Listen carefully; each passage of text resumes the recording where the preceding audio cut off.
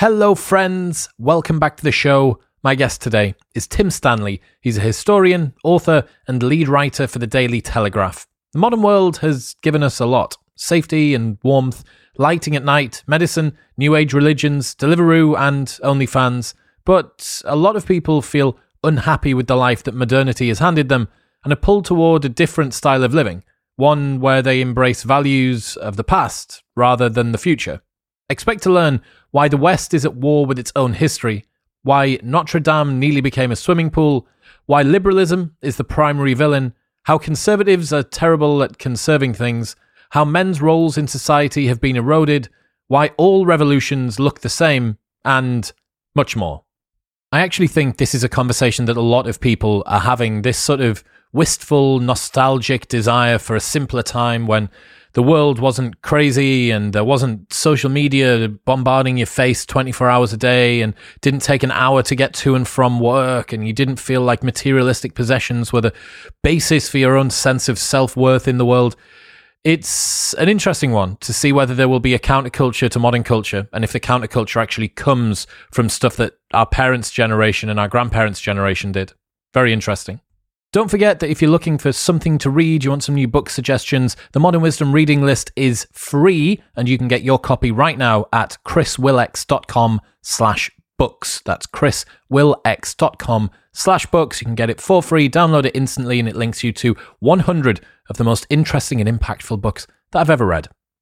Tell me if this sounds familiar. Your business gets to a certain size and the cracks start to emerge. Things that you used to do in a day are taking a week. You're drowning so much, you've now promoted your dog from company mascot to customer service representative. If this is you, you should know these three numbers: 37,000, 25, and 1.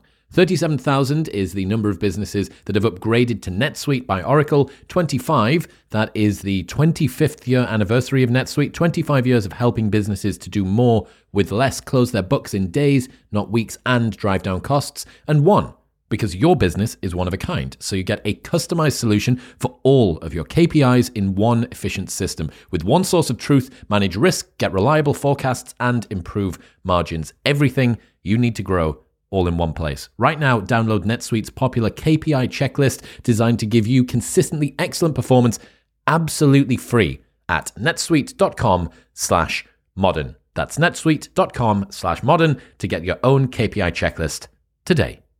This episode is brought to you by Crafted London. Finding men's jewellery that doesn't suck is very difficult, and Crafted London have nailed it. They are the #1 men's jewellery company worldwide. They're sweatproof, waterproof, heatproof, and gym-proof. They've got custom designs in gold and silver, necklaces, chains, pendants, bracelets, rings, and earrings. If you've seen me on any of the big cinema episodes on YouTube wearing a necklace, it will always be from Crafted. I absolutely love it. It works with formal wear, casual wear, whether it's daytime or nighttime. All of their pieces are super high quality. The designs are great, and I love them. It's all I wear. Also, they have an unlimited lifetime guarantee, so if your piece breaks for any reason at any point during the entire life of the product, they will give you a new one for free.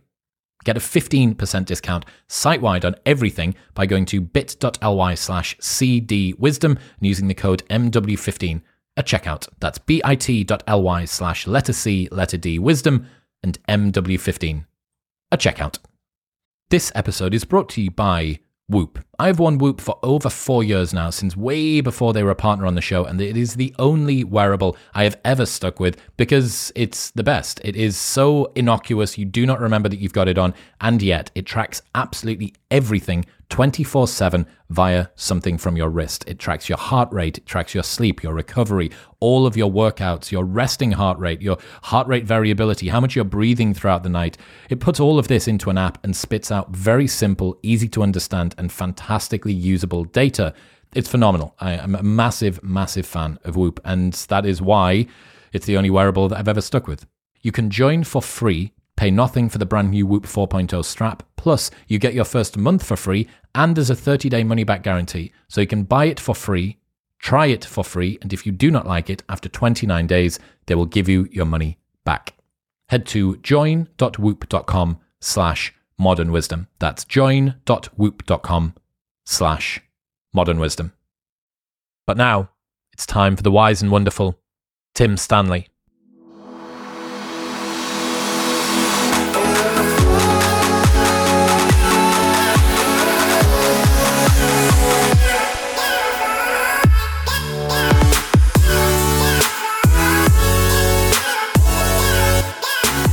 I've just got back from Italy and I've managed to evade all of the culture war stuff, basically not being on Twitter or social media for a full week. And I've arrived back to find out that Ted Cruz has been accused of apologizing for Nazi salutes at a teachers' meeting and that Rishi's budget is racist or some other horse shit. So I've descended back into the muck and the mire, but you're here with me. So we're both going into it today. It's a pleasure. It's a pleasure. Why are you interested in tradition? I'm interested in tradition because I'm trying to find different ways to live. I think one of the problems with the modern world is we're encouraged to live in the present and we're encouraged to live for ourselves. And one of the great things about tradition is it does the complete opposite. It compels you to look backwards, to root your identity in the past rather than the here and the now. But it also compels you to submit to something other than yourself. Now, that might all sound creepily medieval, and many people just hearing that will think, I don't want any of that. But that's what's so radical and revolutionary about it.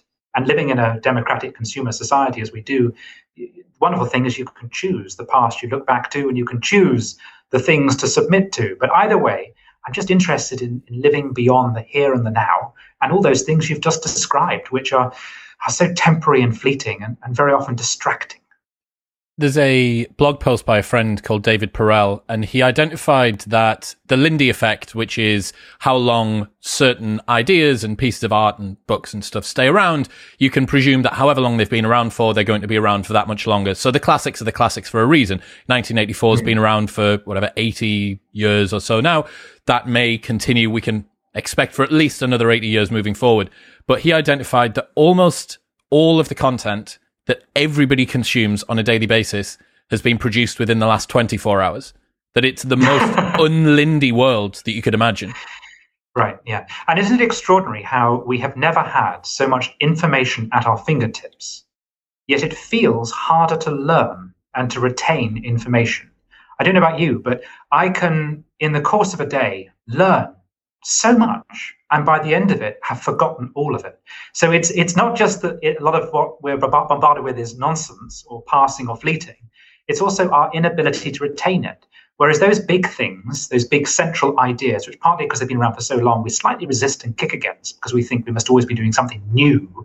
But those big ideas, they stick because they're powerful and they're easy to remember and they're embedded in the culture, so you can't escape them. Is it an allure of novelty? Do you think that's why people always presume that new is better? Yeah, it's definitely. It's partly human condition, the desire for something new, but also selfishness. And we all want to be the creator of our own world. We all want to feel like we're writing our own story, that we're in power and we're in command. But this is also a philosophy which has been embedded in Western culture since about the 18th century. I mean, others would argue it actually dates before then. You can go all the way back to Athens and Rome and see much of this as well. But certainly since the Enlightenment, this idea has been woven into us that we must be skeptical, that we must seek the new, that we must always doubt existing knowledge, we must always question and challenge it. But I think in the last sort of 20 or 30 years, that's been, we've entered a period of hyper-skepticism, hyper-novelty, where partly because it's the ability to do things new is at our own personal fingertips. We're really encouraged to do that. And we've become allergic to roots. We've become allergic to things which hold us back and constrain us and limit our options. So we're producing a new kind of man that wants novelty all the time. And one result of that is that some of us, you asked the question at the beginning, why am I interested in tradition? Some of us are looking for the novelty of consistency.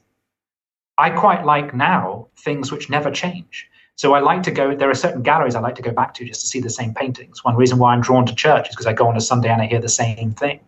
Unfortunately, those institutions are themselves attracted to novelty and feel they're letting themselves down by not embracing novelty. So we get history being rewritten, we get churches rethinking their liturgies.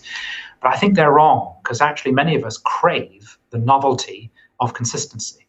Is it trite to say that letting go of the wisdom of the past and presuming that we can recreate the things that took thousands and thousands of years of the smartest minds on the planet to slowly culturally evolve, and whatever was left over definitely had some wisdom in it?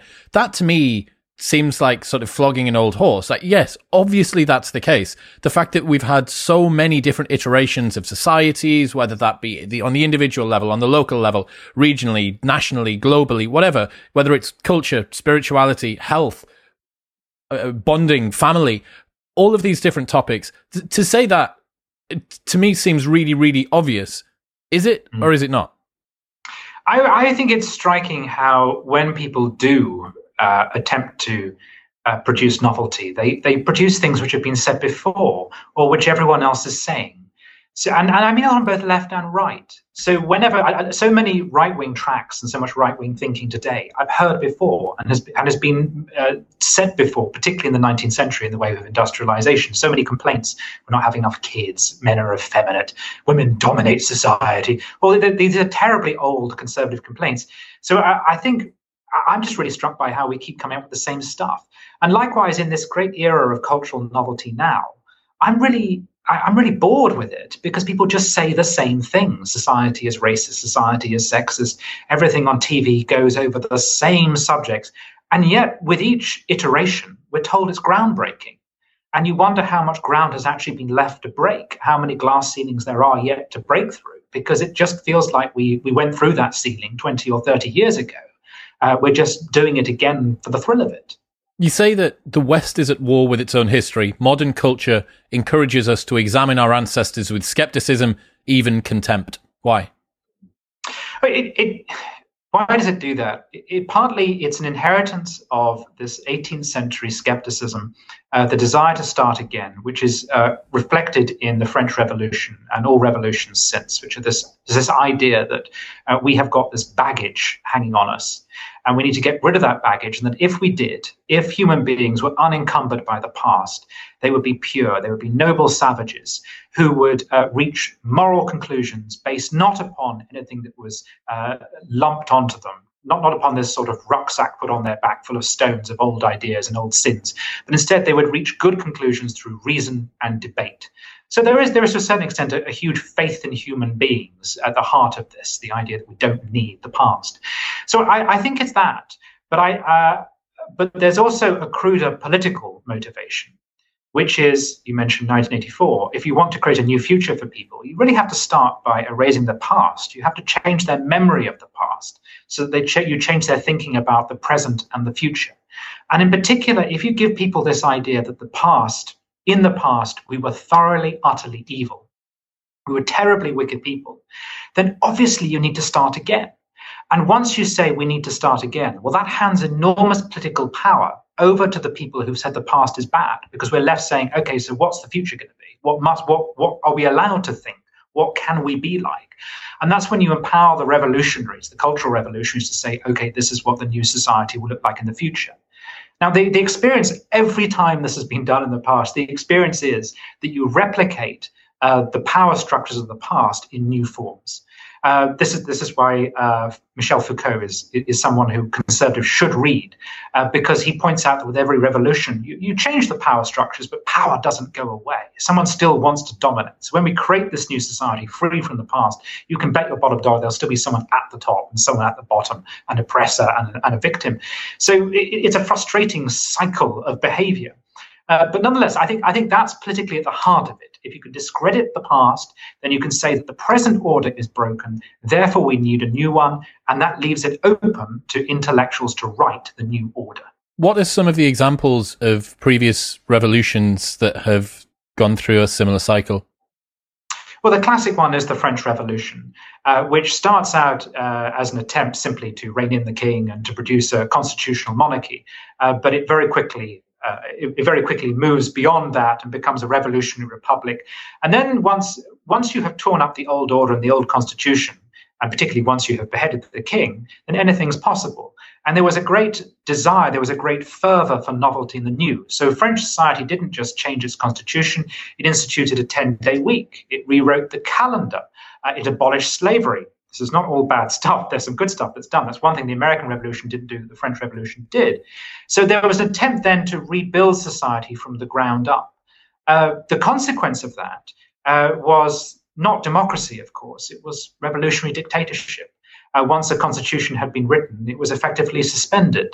It is true that you got rid of a lot of prejudices and you got rid of a lot of authoritarianism from the past. But once constraints of ritual and custom had gone as well, you also made it far easier to impose a tyranny. So that blank Why is slate it easier approach towards to impose a tyranny when you get rid of the past? Because you do, over the course of centuries, you do accrue privileges, but you also accrue rights. And once you come along and you wipe the slate clean, you get rid of the privileges, but you also make it possible to get rid of the rights. In part because you change the structure and the order of society in a way that usually ends up empowering the state and the new people who are in control. So, for example, French society pre the French Revolution was incredibly decentralized, with a great deal of local governance, which would govern through rituals and customs and patterns of authority which had developed over hundreds of years. Well, the French Revolution doesn't want that. It's about creating a nation state. So there's an attempt to harmonize the entire country, to get it to move and to think and to operate as one. So you could say that's a refreshing, bold thing. I mean, we as modernists, we as children of the modern world are encouraged to think in terms of nation states, and that would be a liberating thing because the individual is now part of a nation rather than just some local area.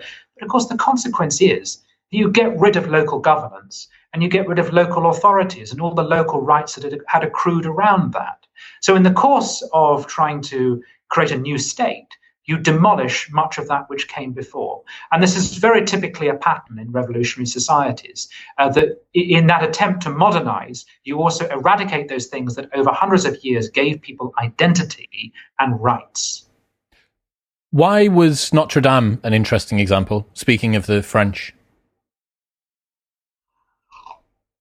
Well, I use Notre Dame in the book because it was really the fire of Notre Dame a few years ago, which made me think I want to turn my attention to this. And I mentioned it in the introduction. The history of Notre Dame is great because it's an example of how tradition does not appear overnight, but evolves and adapts and develops over time. So much of what you see of Notre Dame most of it's very, very old. But in the Baroque era, it was subject to a great deal of quite actually unpleasant new decoration. And then during the French Revolution, when the old religion was abolished and there was a creation of a cult of a supreme being, I mean, literally the revolutionaries couldn't imagine a world without a supreme being because they needed someone who would have the authority with which to invoke in order to impose a moral order. So having nationalized the church, having carried out a mini reformation, and having established a secular state, the first thing they decide they've got to do is create a god, create a supreme being. And so Notre Dame is then transformed into this extraordinary pagan temple.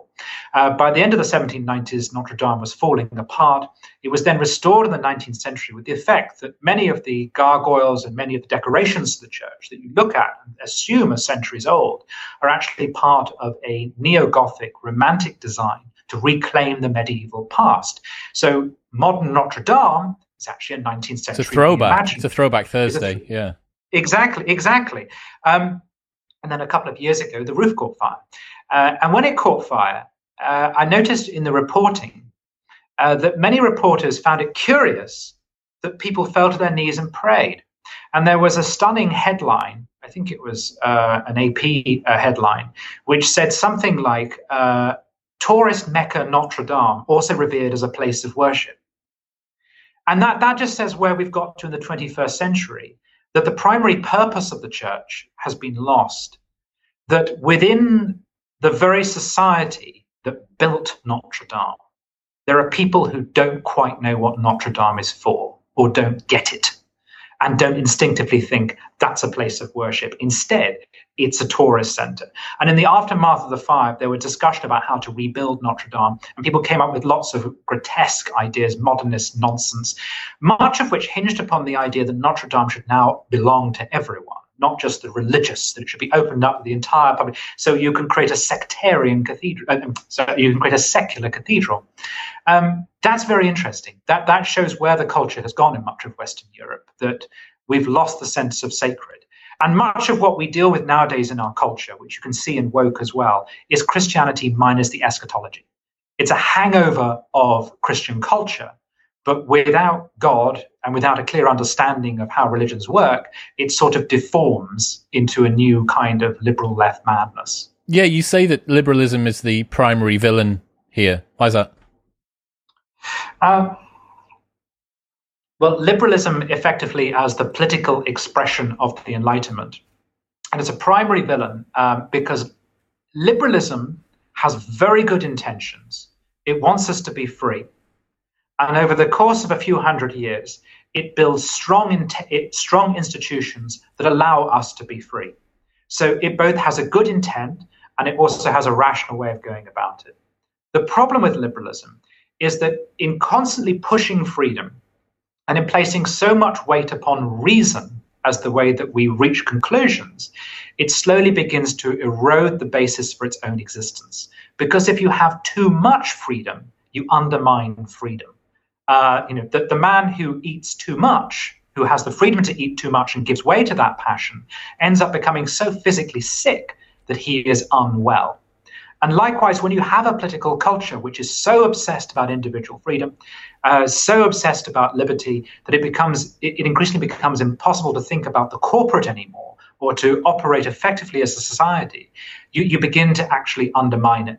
And what's interesting is that the liberalism has sort of gone off the tracks a bit, and it is now bled into identity politics groups, which are actually at war with the very institutions that liberalism helped to build. So the effect is that those institutions are either trashed or are captured by people who don't really value what the institution was created for, of which the starkest example is the university. Always controversial, I have to say. Conservatives have hated them for a very long time, but the university has now been so captured and corrupted by identity politics that increasingly it isn't capable of doing the things that liberals established universities for and wanted them to do. That is to test ideas. It's now becoming difficult to test ideas in them. Yeah, it's strange to think that human nature is so inherently flawed that we do need some constraints, that oddly constraints can give us a sense of freedom. And throwing everything out of the window means that you need to wake up on a morning and choose what it is that you're going to do. How am I going to spend my day? Yeah. Am I going to lie in bed and smoke weed and play Xbox and order Deliveroo, or am I going to fly to Rome, or am I going to... those are the two options that I have in my life. It's smoke weed and play Xbox or fly to Rome. And I sense this as well, because I think you're an only child, as am I. Is that right? Yes. Yeah. That's correct, yes. And I think that one of the reasons why you were quite attuned to some of these things is the extra sense of individualism and perhaps atomization that comes with having a very small family structure. That if you don't have these huge, big roots into the ground, because it's not just the sister and the brother, it's then the sister's partner and the brother's partner and their kids and their in-laws and so on and so forth. And yeah, I get that sense sort of from a personal level as well, looking back and realizing that you get to define whatever it is that you want to do, which is liberating, but also terrifying at the same time. And it means that you can make a lot of mistakes. If you don't have an older brother that has made a ton of mistakes before you and goes, hang on, Tim, maybe that thing, because I thought that thing was a good idea and I wasted 3 years of my life. Without that, you end up having to discover these mistakes for yourself. And a lot of what we need to do in life is you can achieve an awful lot of success by simply avoiding failure. But the vast majority of the things that you need to stop doing is just not fucking up. And if you manage to get that right, you've probably gone pretty far. But the freedom opens up those problems.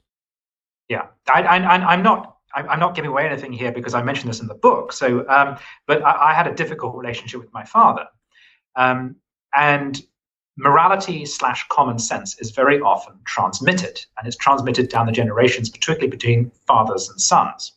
And when you just have no communication with your father, you have someone who's not telling you how to behave or what to expect. So then your family becomes even smaller. And I was fortunate enough that my family stayed together, but of course other people have broken families where that transmission between father and son doesn't take place at all.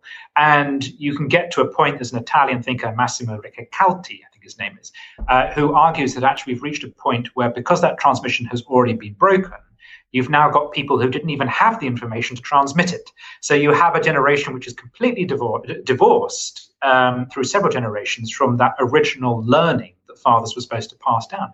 So if you have a difficult relation with your father, it makes it all the harder. But also, yes, if you're an only child, if you have a small family, as I do, you edge towards older age, and you become aware that what was once liberating and freeing is actually a prison. Because unless they invent robots that can look after us in old age, I am going to get to old age unmarried, without siblings, and there's going to be no one to look after me, right? So we need to be embedded. Now, I, for instance, became a Catholic for religious and spiritual reasons, but it serves a utilitarian purpose as well. I have something to do with my time. I have somewhere to go on a Sunday. If I am old and alone, I will be visited by the priest. When I come to die, I will be given the last rites. You should not sign up to a tradition purely in order that things will be done for you. That would be a very cynical way of doing it. But my point is that these traditions serve human needs, and over hundreds of years, they've worked out how to look after the lonely and how to provide a family for people who don't have one. Yeah, but you're talking about liberalism being part of the villainy here, but conservatives aren't fantastic at retaining tradition either. No, they're not. No, and part of the problem is that the Conservative Party with a capital C exists in order to preserve whatever status quo it inherits, partly because it is the party of the establishment. So if the status quo is liberalism, and if the establishment are all liberals, then you're going to get a Conservative Party that actually isn't terribly conservative. And that's what we've had for about the last 20 years. The Conservative Party has really aped New Labour. I like Boris Johnson, and I like where this government's going. I think this government might be a change of direction, but only because the public has changed the status quo with Brexit. This is the thing about Trump and Brexit. They came from the public saying, whatever this system is, whatever this order is, we don't like it anymore. So clever conservatives are adapting to reflect what the public thinks. But in their heart of hearts, conservatives just don't like rocking the boat. And if the order is liberal, that's what they will defend. I noticed that you spent a fair bit of time researching genitalia and circumcision. Yes, I did. It's funny how you can go down a rabbit hole, isn't it? I did get drawn to it.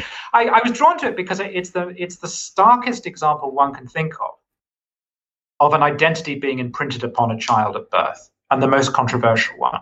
Now, I'm talking, of course, about male circumcision, because I think female circumcision is in a different moral order. Although some of the arguments against male circumcision can apply to female circumcision. But fundamentally, the idea that at birth the child is marked as belonging to a tribe, and that mark communicates not just identity, but also moral order. Although it is physically done by Jews and Muslims to the boy, it is also, of course, spiritually done by Christians to girls and boys, because they are marked through baptism in a very similar way. And of course, baptism of water is meant to replace the literal circumcision of the flesh. It's described as the circumcision of the heart. So I chose it because I wasn't just being prurient. It is the starkest and most controversial example of identity being imprinted at birth. And I understand why people have difficulty with it, but I also, in researching it, came to understand why it's so important to people. Why? Well, in some cases, it's a historical, cultural thing that because there were attempts to wipe it out before, some people feel a responsibility to keep it going. Because it lends them identity and belonging, and also because in the Jewish faith, there's a covenant with God. It's more than just identity.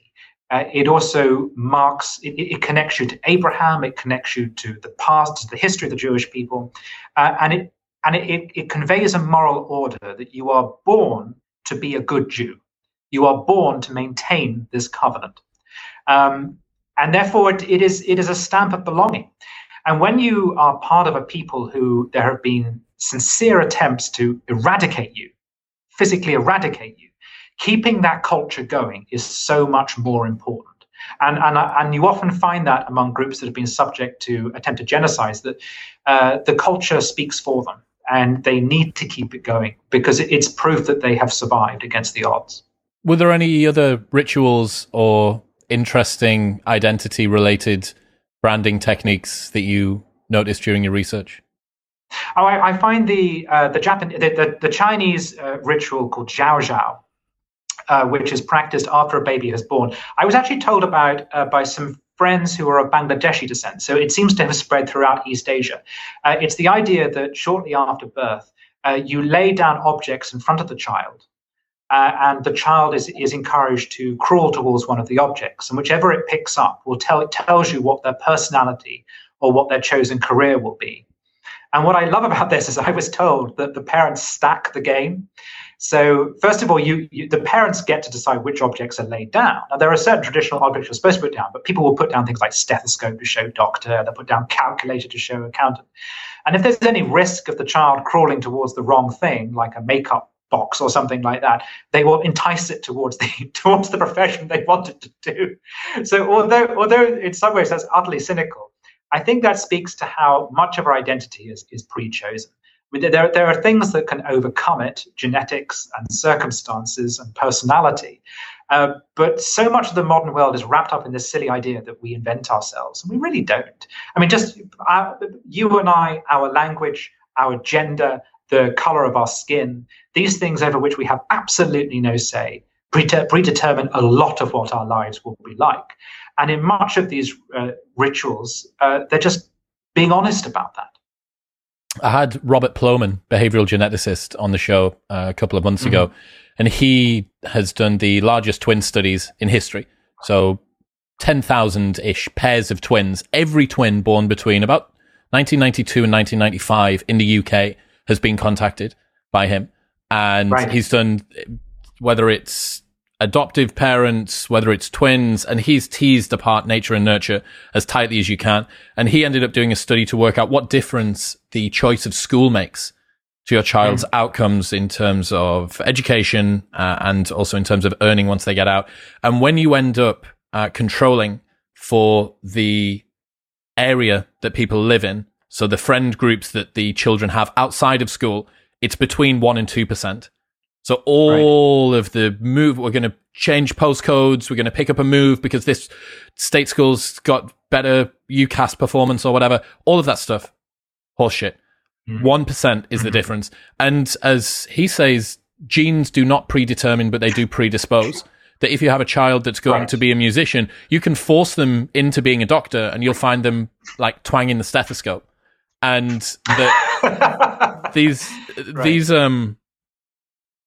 the ways that we move through life. So perfect example for me, I was a club promoter for a very long time and I still am, but I love being a businessman. I didn't love being a party boy, but it took me forever to realize that. But if I look back at what I did when I was a kid, I talked too much and I listened to lots of audiobooks.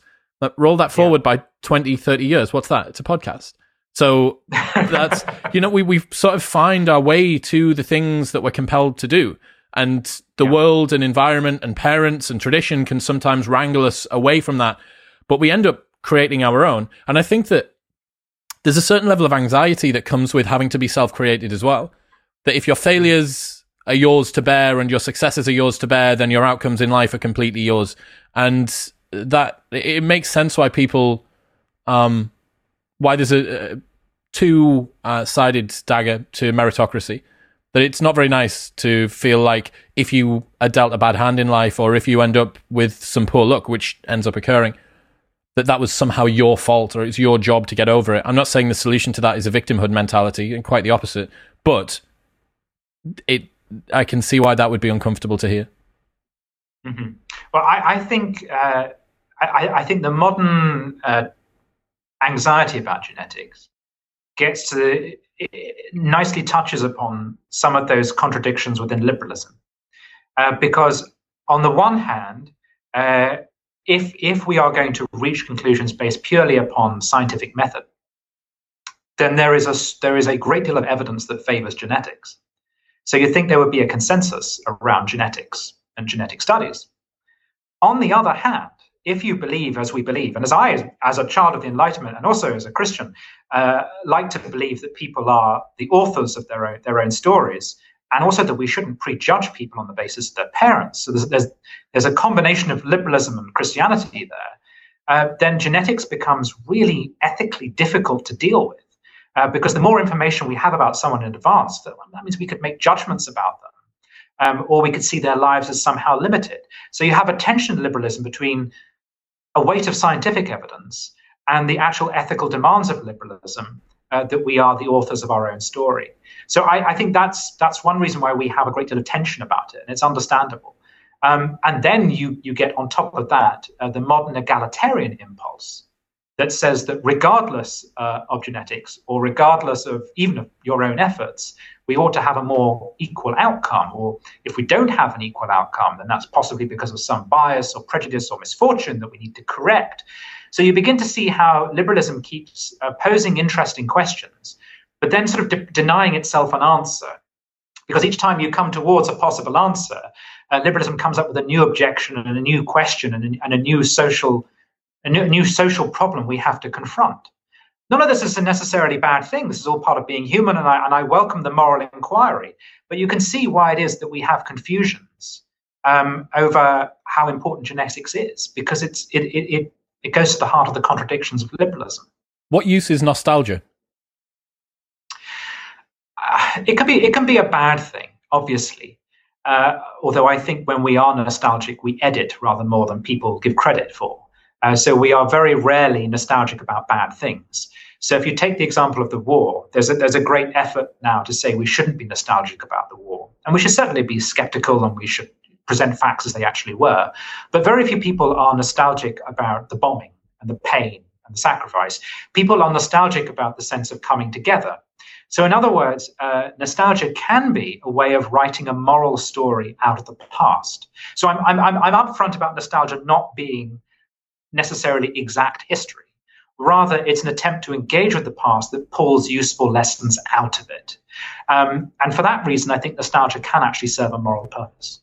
Yeah, it's an interesting one, thinking about the last, year, 18 months or so, with statues being taken down and all around Florence and Rome, as I've spent the last week. There's some pretty uncomfortable lessons and stories there, but they hold on to them. And I'm not sure that the same can be said for the UK or the US holding on to its history.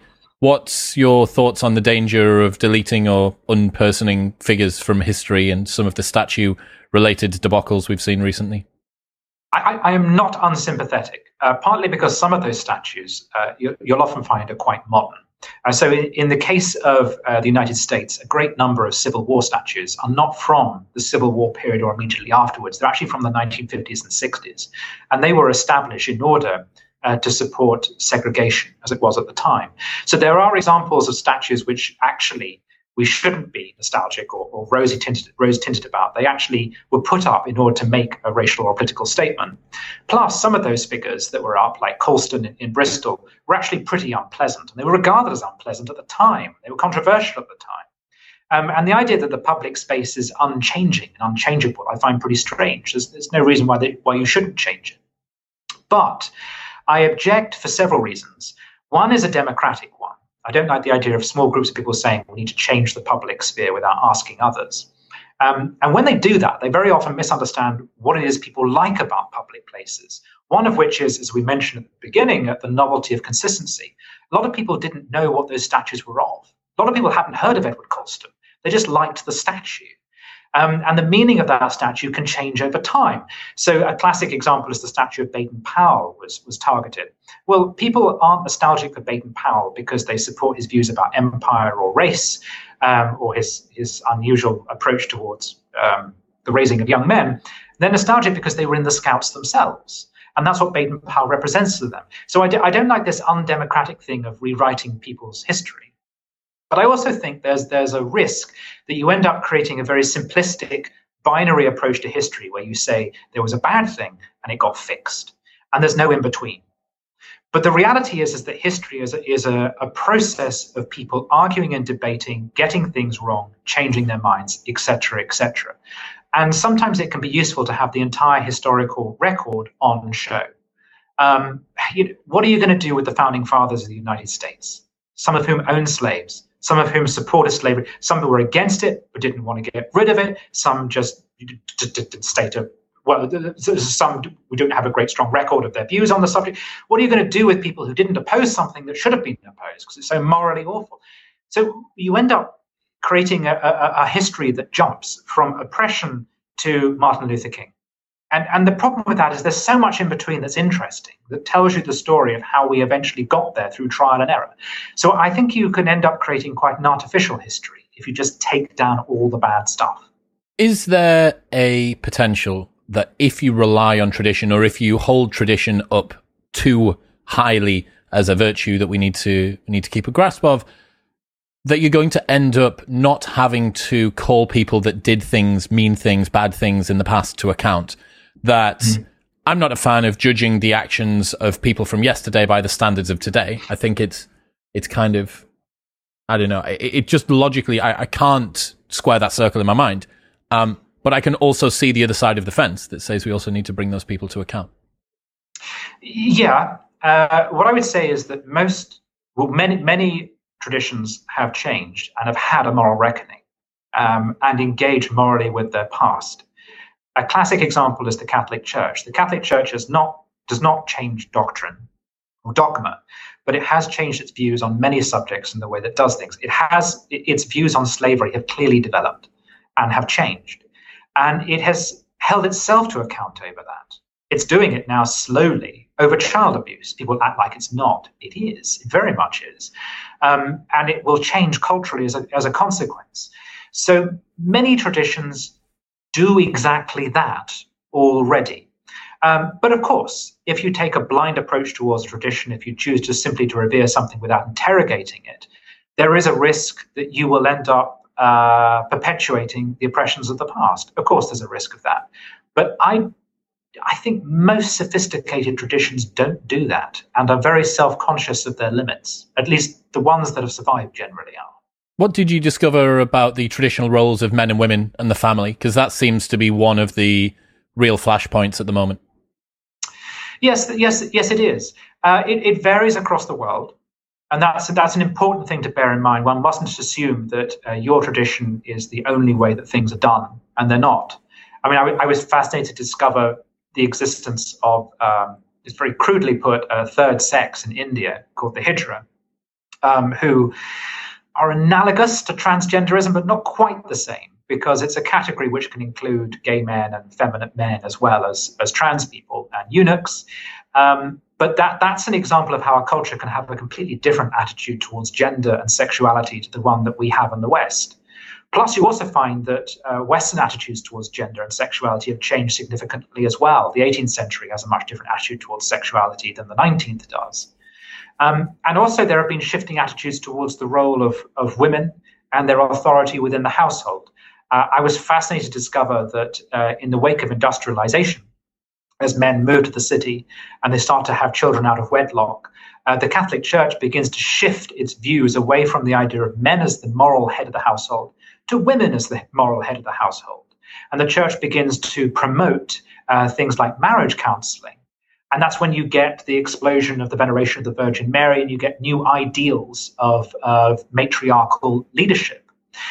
So the really interesting thing is how it has altered over time.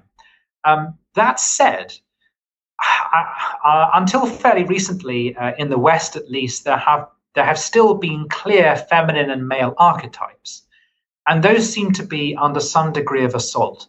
And I understand why, and those archetypes can be deeply oppressive. If you obsess about men being manly men, well, how do you categorize people who are not manly men? And gender can end up becoming a performance, which is oppressive and restricting, and no one wants that. It can be deeply mentally unhealthy. Nonetheless, the idea of ideals or archetypes, I think, is useful. And the attempt to throw them out is very dangerous and unhelpful. So, for instance, you don't have to think that men are better than women to say that men can have moral virtues that are masculine, such as courage, such as strength, such as chivalry.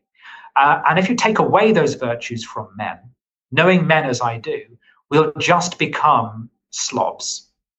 And not just slobs, we'll probably become women-hating slobs as well, because men are like that. So I think that the nature of masculine and feminine has altered over time. But what I think is novel now is the attempt that you can get rid of these things, and that actually being a man might actually be some sort of original sin. Yeah, without a firm place to stand, I see a lot of the masculine subcultures online, whether that be MGTOW or Red Pill or Black Pill or incels or whatever. It's a lot of men trying to find a place in the world, the ones for whom the traditional positions in society or in a family, that those don't exist. Okay, well, what is there for me now? And this is, I guess, one of the common excuses or reasons that's given for why we have this. We have this collapse of religion. There are no more grand narratives to make us feel like we are connected to those around us. We don't have ritual. We don't have anything sacred. We're losing a sense of awe, its connection to the wider world, and dread about the fear of so on and so forth, all of this stuff. But you see this replicated on a cultural level as well, outside of religion. You see that there are things that people need to bind them together. So it sounds like a lot of what we're going over here is just explained by Chesterton's fence. Where's the nuance beyond just wide-eyed longing for the past and wanting tradition back? Where's the nuance? Well, first of all, as I've said, we now live in a consumer society. So the joy is that you can choose your tradition. And I think you're going to get shopping. And I'm seeing that a lot among my friends. I've got friends who've converted to the Orthodox Church, who've become Copts. I've had friends who have decided to leave London and go to the countryside and to raise poultry and things like that, and to live much closer towards nature. So I think people are finding their own way and their own practical way of making tradition work for their lives, for themselves. I see it in the flowering of literature of people like Jordan Peterson. One of the striking things about Peterson is that he just tells us things that 20 or 30 years ago were taken for granted, and they are received by people as though they are novel. They're really not, but they're very helpful to people. And I think also, I mean, just to go back to what you said there about men and women, I think people need self-respect, and men in particular need self-respect. And I think there are certain rights that are linked to sex and to gender identity. And we have a very strong idea of women's rights and what women are owed. And they are owed those things: respect, space, and the right to advance and all that. But we've eroded what men are owed. And I think some of what people are looking for is self-respect. There is a sense that men have the right to be independent, to stand on their own 2 feet, to have dignity, to have a job with purpose. And the loss of that identity is actually the loss of a centuries-old right. So I think people are searching for things that used to in our culture be taken for granted, which they now have to rebuild on their own terms in their own lives, partly because the institutions are not going to give it to them. Why do you think that's been lost for men? Why do I think it's been lost for men? Partly because of economic and social change, because of changing patterns of work, which doesn't favor men, the loss of blue-collar jobs, things like that. But also because the culture since the 1960s has increasingly become feminized. And that's, you say that, is not a criticism of women to say that. It's just that there is a cultural sense that masculinity is bad and femininity is good. And you see this constantly sold to you by advertising, consumerism, and television. It's just a constant message being drummed home to you. And whenever you do get a heroic man, he is usually conflicted and neurotic and troubled.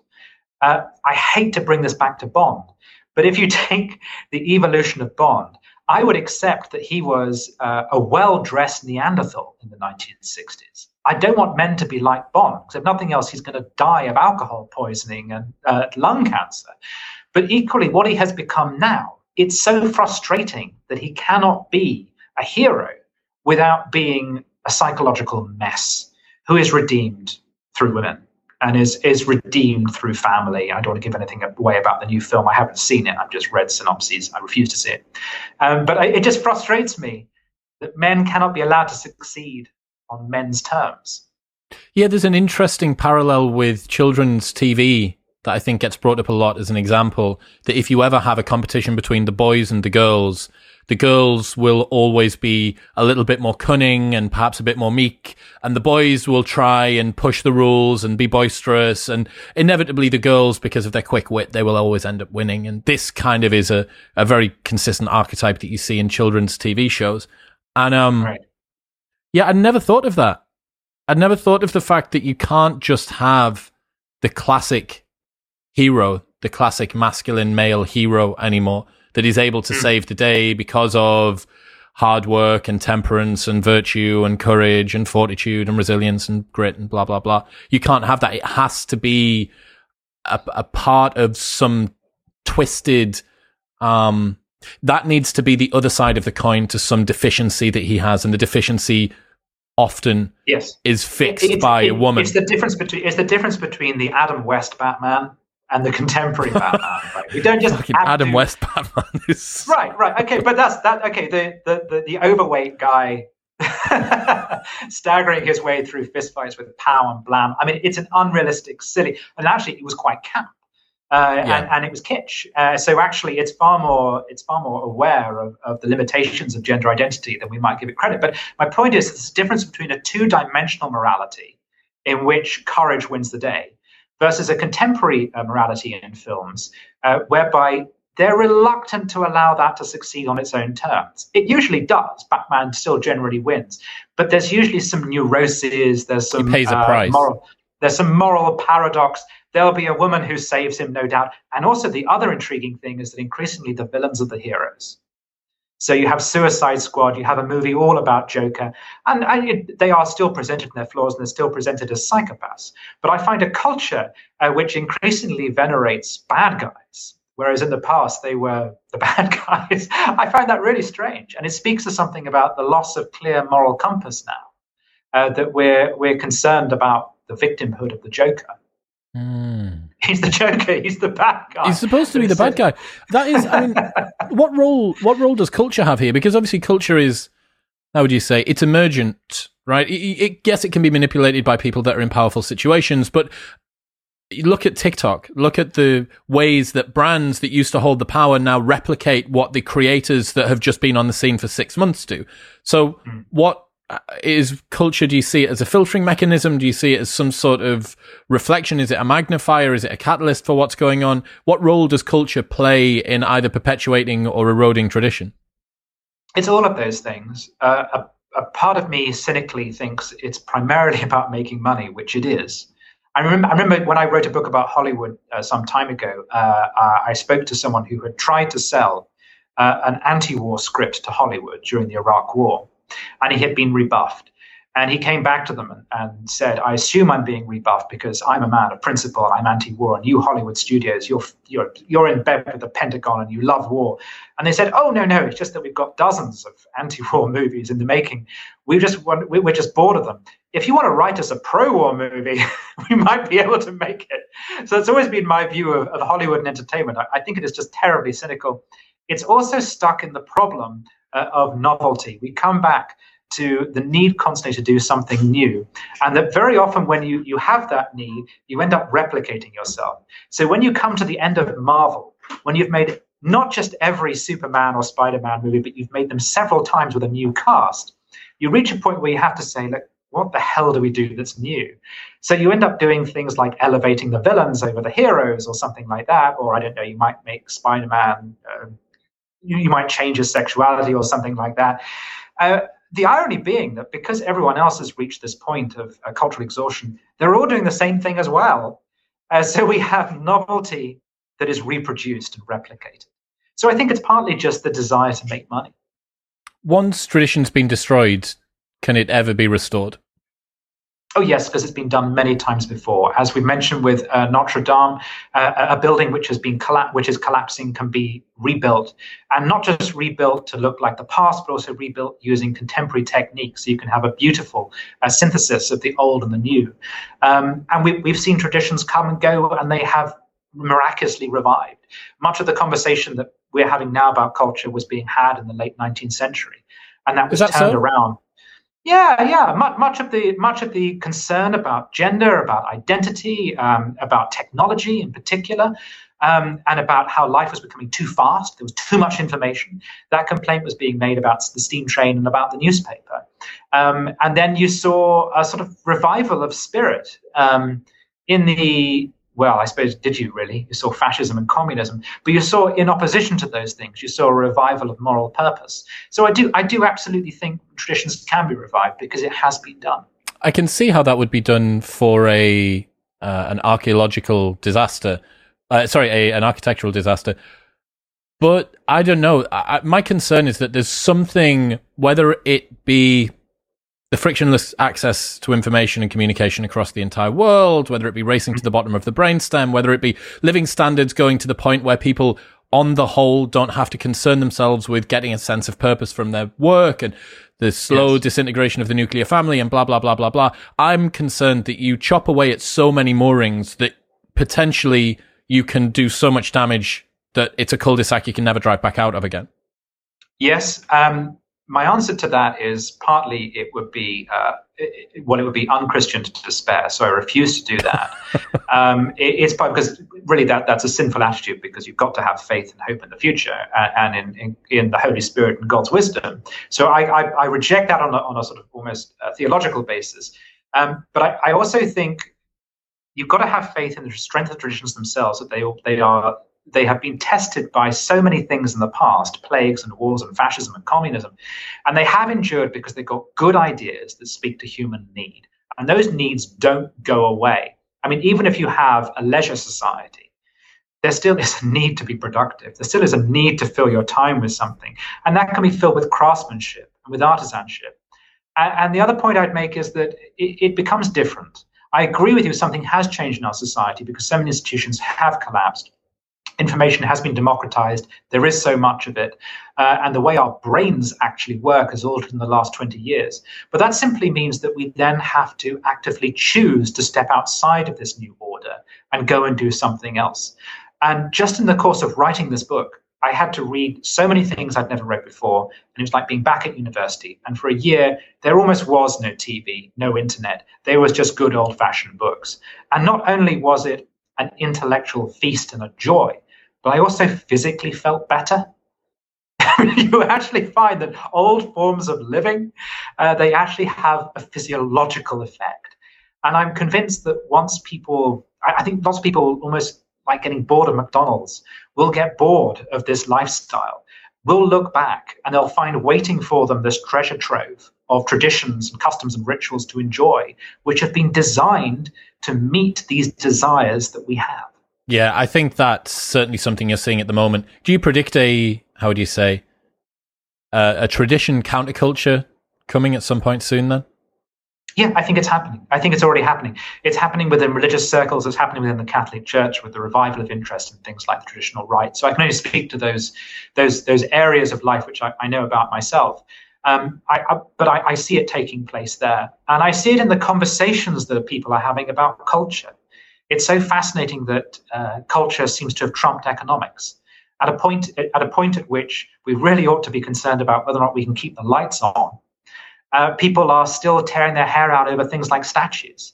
And that's both a depressing thing, a frustrating thing, but in some ways a good thing, because I think people have realized that it's not all about material questions, that there are bigger cultural and spiritual things that really matter and possibly even are more important than money.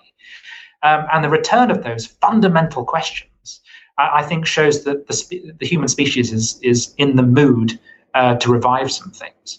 I hope that people that resonate with that sort of a message realize that they're not on their own. The number of guys and girls that I've got that I'm friends with, that work for me, that I've podcasted with and I keep in touch with, so many of them are yearning for this same sort of thing. Perfect example. I have a buddy out in Austin who's just bought a ranch, which is 4 units down from Ryan Holiday. So it's probably about 100 miles away from it, but it's only however many units down. And I was saying, hey man, I can't wait to come out and visit you. How are you spending your weekends? What can we do? Should we go wakeboarding or should we go and have dinner? And he said, well, actually, man, like a lot of the time on a weekend, we spend building fences. We put fences up, we hoe the ground, we do this sort of stuff. And my first reaction was, dude, like, tell me and I'm in. Tell me and I'm in. And you think that's the most indigent laborer, the lowest of the low sort of job. And I'm choosing to do that in my leisure time. I'm choosing to go out of my way. Why? What is it that's compelling me, that's drawing me toward that sort of a lifestyle? You need structure and purpose. Ultimately, there is, and I speak entirely for myself here, there is no point to life unless there is a reason to die. There is no point to your life unless you have something to die for. That's how I feel. I feel that strongly. And for most people, it's their kids. Most people, it's their family. Well, I don't have that, but I have a set of other principles and philosophies and beliefs for which I am prepared to die. And the strange thing is that makes life more worth living, and it makes life so much more colorful and enjoyable, knowing that there is this thing beyond myself that I am connected to, which is my faith, for which I am prepared to go to the war. And those parts of my life in which I didn't have that were awful. They just felt pointless. You're just getting by day, and you accrue tasks and responsibilities. You accrue a sense of responsibility that flows from that philosophy. That means that small things that, if you didn't have that philosophy, would be pointless, actually are the most important thing. All right. So I've reached the point. When I was young, I wanted to be rich and powerful, like most people want to be. I now, when I die, hope people say he was a nice person. That's the most important thing to me.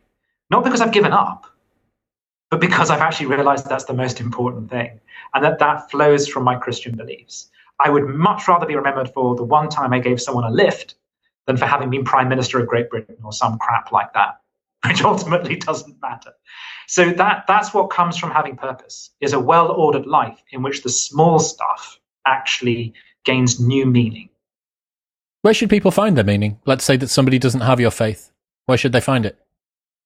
Just look for it. And I know you may well not, it may well end up not being found in religion. I just implore people, that's the one thing I hope the book does, is I implore people to explore not just their own traditions and past, but other people's as well.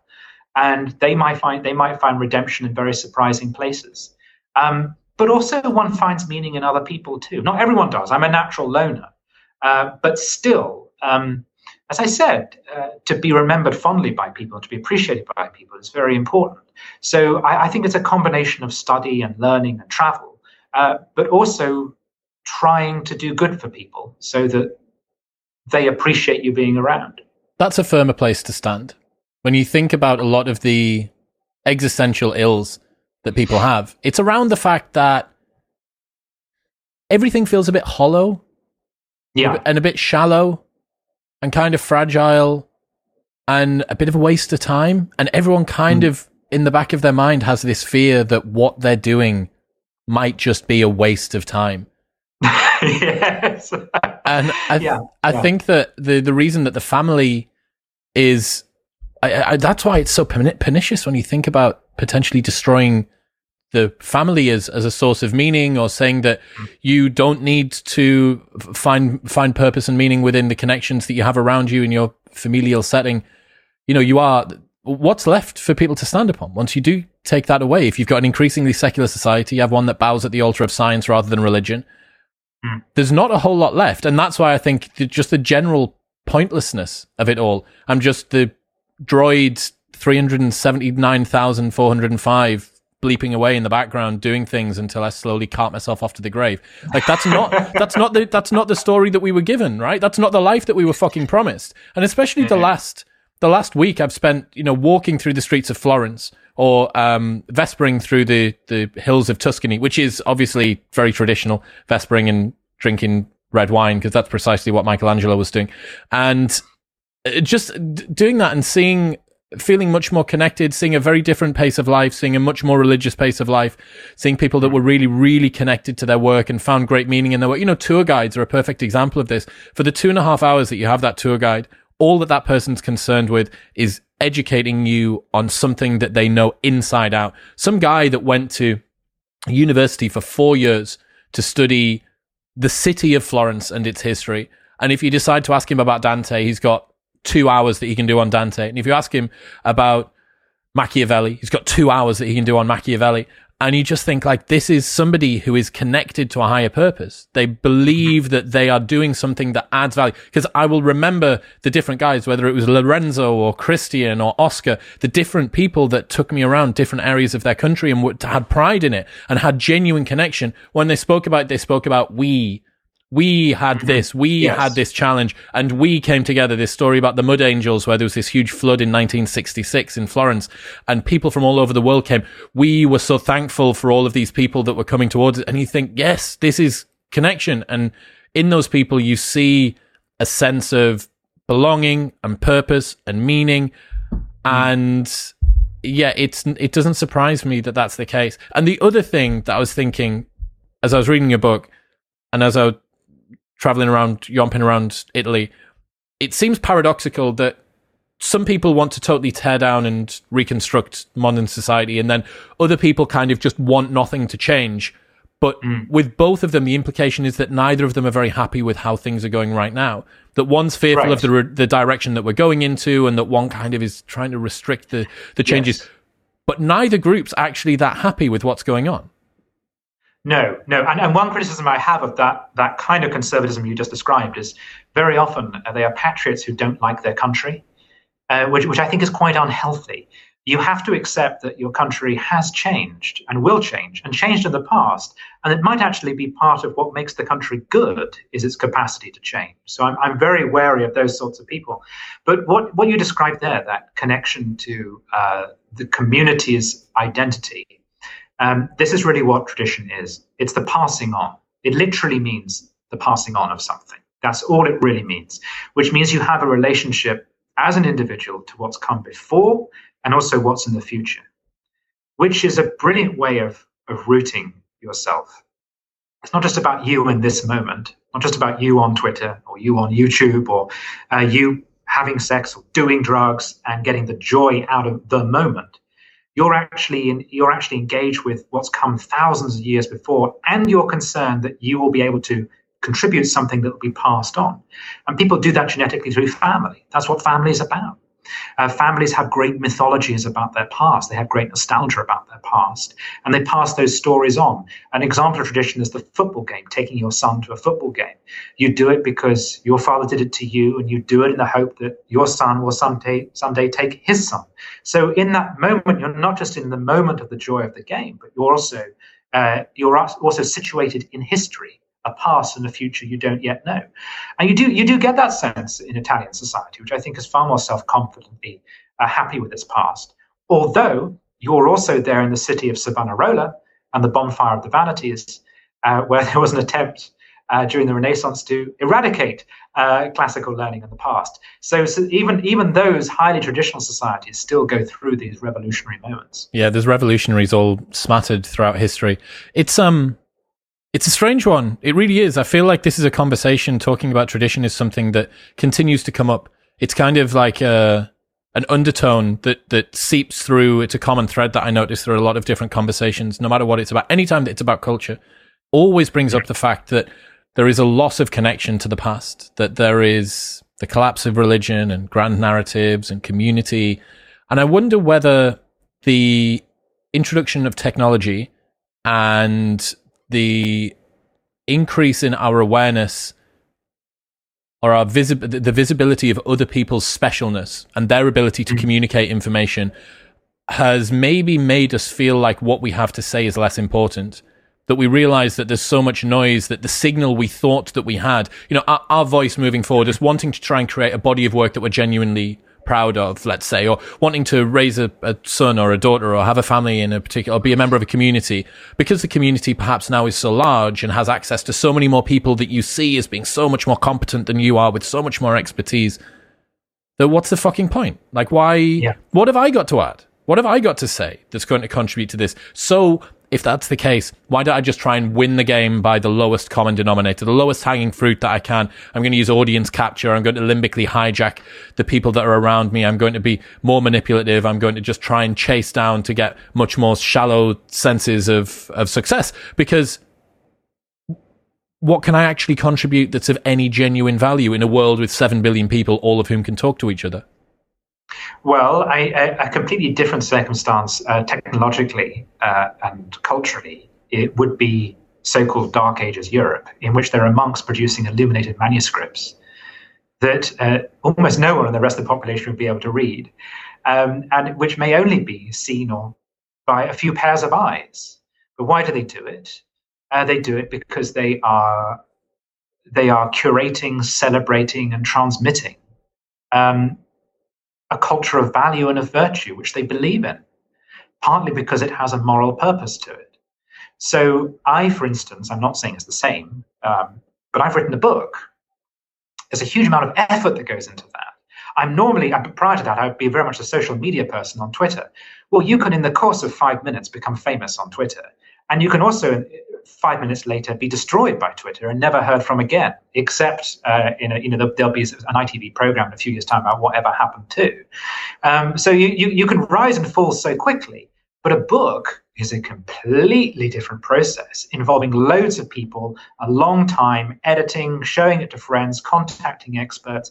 So I think it's partly about the nature of the cultural production. If you're on Twitter or Instagram and that's where you're trying to get noticed, it's actually easier, but it won't have a long-term effect, and you won't be read by generations to come.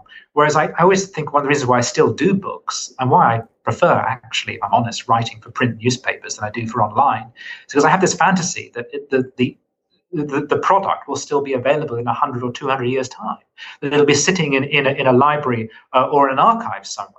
And that some invading species or some future telekinetic person will read it and find it as fascinating as I do, an illuminated manuscript from the 12th century. The Lindy effect's a hell of a drug, all the way down. Tim Stanley, ladies and gentlemen. People want to keep up to date with what you're doing. Where should they go? Oh, they can go on to timothystanley.co.uk or just buy the book. Buy the book. It's very good. Whatever happened to tradition, history, belonging, in the future of the West will be linked in the show notes below. Tim, thank you so much. A pleasure.